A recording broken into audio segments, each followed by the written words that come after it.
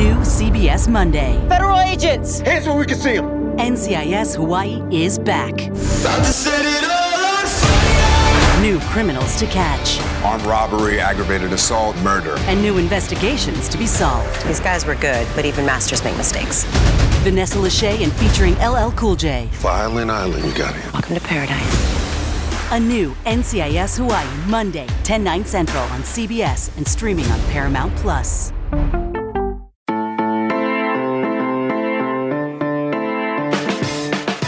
Good morning. It is Thursday, February 17th. You are listening to College Football Daily. I am your host, Lance Glenn.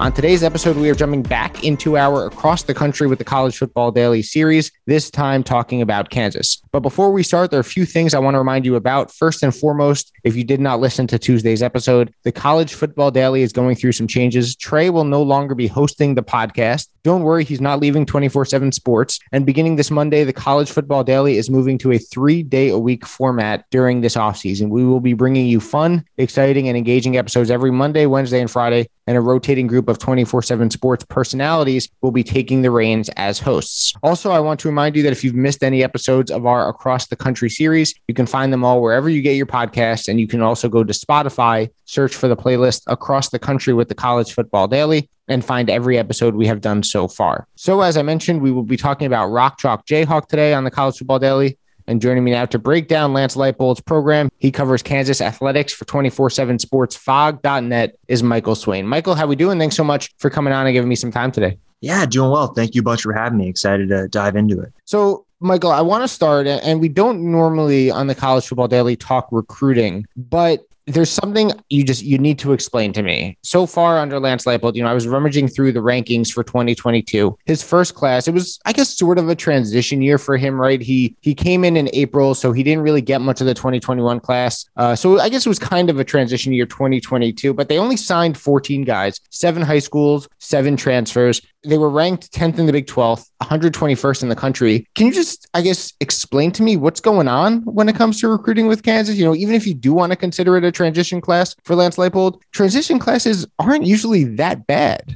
Yeah, and I think to understand maybe the context of it, you have to go back several years. David Beatty, who was the head coach before Les Miles, kind of contributed to the scholarship issues that Kansas had. He went really JUCO heavy at the back half of his tenure, really trying to save his job. And when Les Miles came in, they really leaned into going high school. And they went high school to try and get the scholarship issues fixed. And as a result, KU is super unbalanced with the scholarship numbers. And so KU last year, I believe, was one of the youngest Power 5 teams in the country. And so what you saw this offseason was they're trying to get older. And so that's why you got the 7 transfers. They will add more transfers here in the spring. There are a few spots they're going to hit.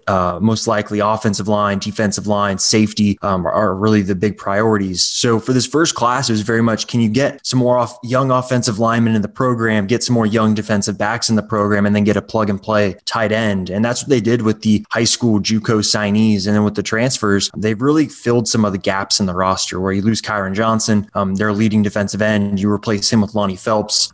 You can even look at someone like Kai Thomas out of Minnesota, a running back, who pairing him with Devin Neal is something that's pretty exciting for Kansas fans. And of course, Craig Young, an elite athlete out of Ohio State, to help at the linebacker position too. So I think this first cycle is very much about, hey, can we plug some holes in the roster and then allow 2023 to kind of be your more traditional recruiting class? So, Michael, I want you to put yourself in the shoes of a long-suffering Kansas Jayhawks fan, which, look, hey, we were talking before we press record, and it seems like you might be a long-suffering Kansas Jayhawks football fan, having gone, obviously, to college there. So 2-10 is obviously a season no one wants to go through, even when it's a rebuild. But let's imagine you walk out of Memorial Stadium after a tough 34-28 loss to West Virginia to end last season. As you're walking to your car, looking back on the year, the highs and lows of it, how are you feeling about the future of the program under Lance Leipold? Did you see enough in beating Texas, losing close to Oklahoma, some more tough losses as well, to have any sense of optimism moving forward? Or are you still in, I guess, kind of wait and see mode? Let's see what happens in 2022. Definitely probably more on the optimistic side. I think you look in general, right? The Texas win gets you a lot of leniency maybe in terms of the mood around the fan base.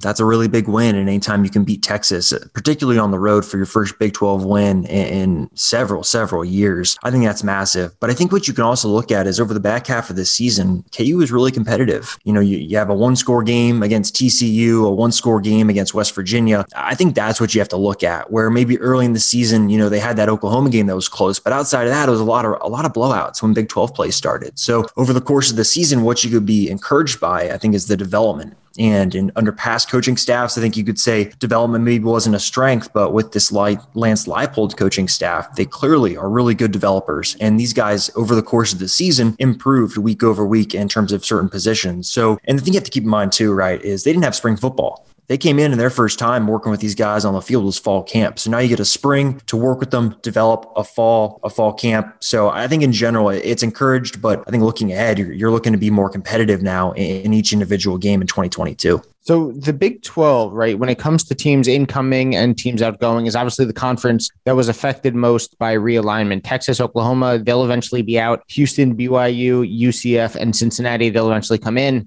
Do you believe that the new Big 12 helps or hurts Kansas football?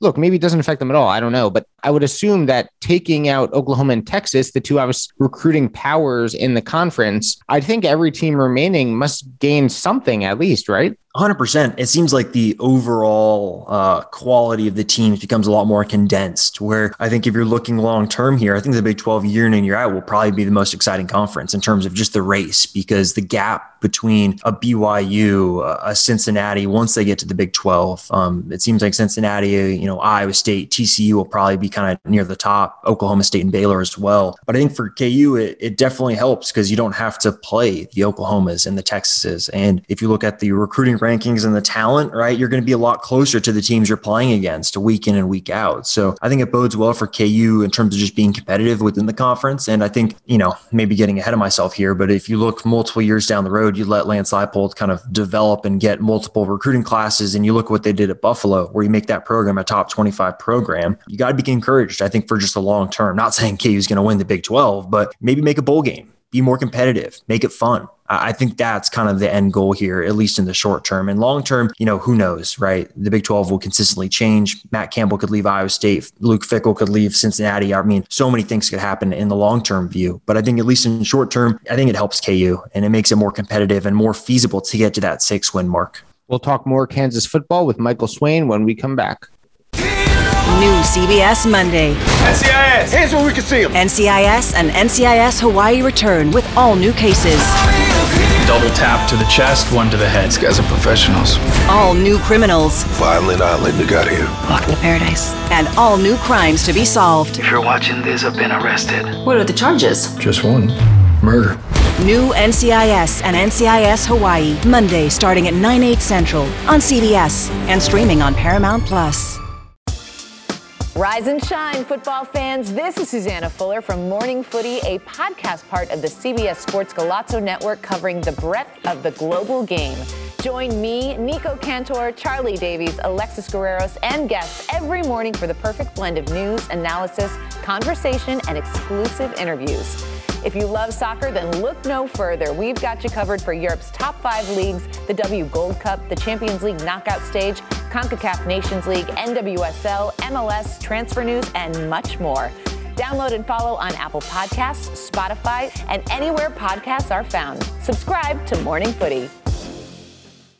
Back with Michael Swain of 24/7 Sports, fog.net, talking Kansas football. So first, I want to preface this by saying, look, my goal throughout this podcast has not been to rip on Kansas football. and my goal for the remaining podcast is not to rip on Kansas football. Look, I went to Rutgers. I'm a big Scarlet Knights fan, so I clearly have nothing to brag about, first and foremost. And in fact, the last time Rutgers and Kansas played, which, look, surprisingly, wasn't that long ago. I think it was 3 or 4 years ago. Who would have thought Rutgers and Kansas playing 4 years ago? But the last time they played, Kansas won pretty handily. So for any Jayhawks fan listening, I promise I'm not just trying to destroy the program. That is 100% not my goal to do. But anyway, I asked a similar question coming up now to Adam Rowe, who covers Duke football for the devilsden.com 24/7 Sports Duke site. So Kansas, obviously a basketball school, and fans are going to gravitate towards that program. I'm sure a lot, frankly, don't even bother with the football program. So as Lance Leipold does try and rebuild Kansas football, what can he do to try and not necessarily get people to switch from basketball to football, because we know that's not going to happen, but to at least build up some interest and excitement with the program heading into year 2?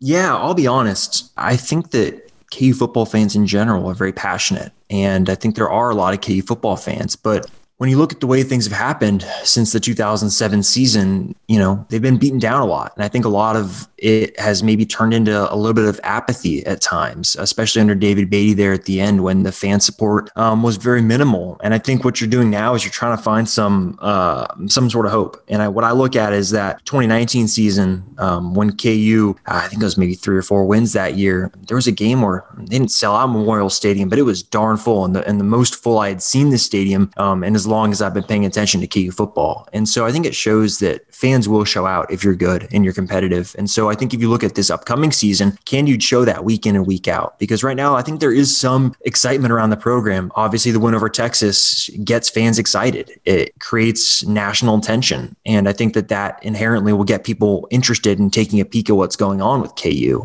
And I think if you can start the season, not 3-0, because I think you have a tough game there at Houston, but if you can start season 2-1 and be competitive in some early Big 12 games, I think you lend yourself to getting more fan support. And I think over the course of the season, if you can week in and week out, put a good product out there, which has not been the case at times, I think you're going to be able to find more and more fans who are willing to come back because again, KU fans are very passionate and they want the football team to be good. And if that 2007 season showed us anything, it's that they can sell out Memorial Stadium. They can pack the hill right behind the stadium, which creates a really cool atmosphere on TV in the stadium. So I think in general, it's going to take them being competitive, but I think there's reason to believe that, KU fans will show up if the team is winning or at least competing week in, week out. And, I mentioned, obviously, I asked that same question to Adam Rowe, who covers Duke, and obviously Kansas and Duke meeting this season. I know it's a game that Duke has circled, as he mentioned to me last week, and I'm sure it's a game that Kansas has circled, as well as one that both teams could come away victorious. So, Michael, I'll let you go on this one. I said earlier the record of 2-10 in year 1, but definitely some moments, obviously, to build on. Of course, Leipold still rebuilding the program, and even in year 2, expectations are going to be low. But are there any boxes he has to check next season? While expectations are still low, is there a level he has to reach or anything he has to achieve to look at 2022 as successful? Yeah, I think I've used this word a lot, but competing. Can you be in 1-score games? I think that for me is the big thing. I've said this before, but you're not going to expect KU to go to 4, 5, 6 wins. Some fans might think that because of the way the transfers have worked out, where you had one of the best transfer classes in the country at one point. But I think, can you be competitive? Can you play in 1-score games? Because I think if you look at the Big 12 and you look at what Baylor was last year, what Iowa State was the year before, the teams that make it to the Big 12 title game are the teams that win 1-score games. And for Kansas, can you go from being a team that does not play in hardly any 1-score games to playing in a bunch of them? Because over the course of a season, you play in a bunch of 1-score games, the balance is going to go your way at least one time, maybe not 2. So I think for this season, can you get to 2, 3 wins, but be really competitive in games, and then look to that 2023 season once all these transfers have 2 full off seasons and a full season on the field. I think I'm looking at that being the season where KU can maybe get past that 4-win mark. But I think for this season upcoming, just beat Tennessee Tech, start the season, beat Duke at home. We'll see what happens with Houston, but then maybe win 1 Big 12 game. I think that should be the expectation. 3 wins, I think, is about where it should be. But can you just week in and week out put a competitive product out there? I think that'll go a long way in showing KU's on the right track. That'll help on the high school recruiting trail, especially with a lot of the local kids that KU has spent a lot of time recruiting. So I think that's probably where I'm at with the expectations. I'm not expecting a huge turnaround, 4, 5, 6 wins, but hey, get 3 wins, be competitive, and I think things will be going in the right direction. Well, look, even if it is only 3 wins, there certainly seems to be a little bit more optimism in the air surrounding this Kansas program than there was, let's say, 2-3 years ago. You can follow him on Twitter at mswain247, covering Kansas athletics for 247sportsfog.net. Michael, really appreciate the time, man. Thanks so much for hopping on. Yeah, definitely. Thanks for having me. Enjoyed it. Remember, starting Monday, the College Football Daily moves to 3 days a week, Monday, Wednesday, and Friday as we push through this offseason. For Michael Swain, I am Lance Glenn. Have a good Thursday, everyone, and thanks for listening to another episode of the College Football Daily.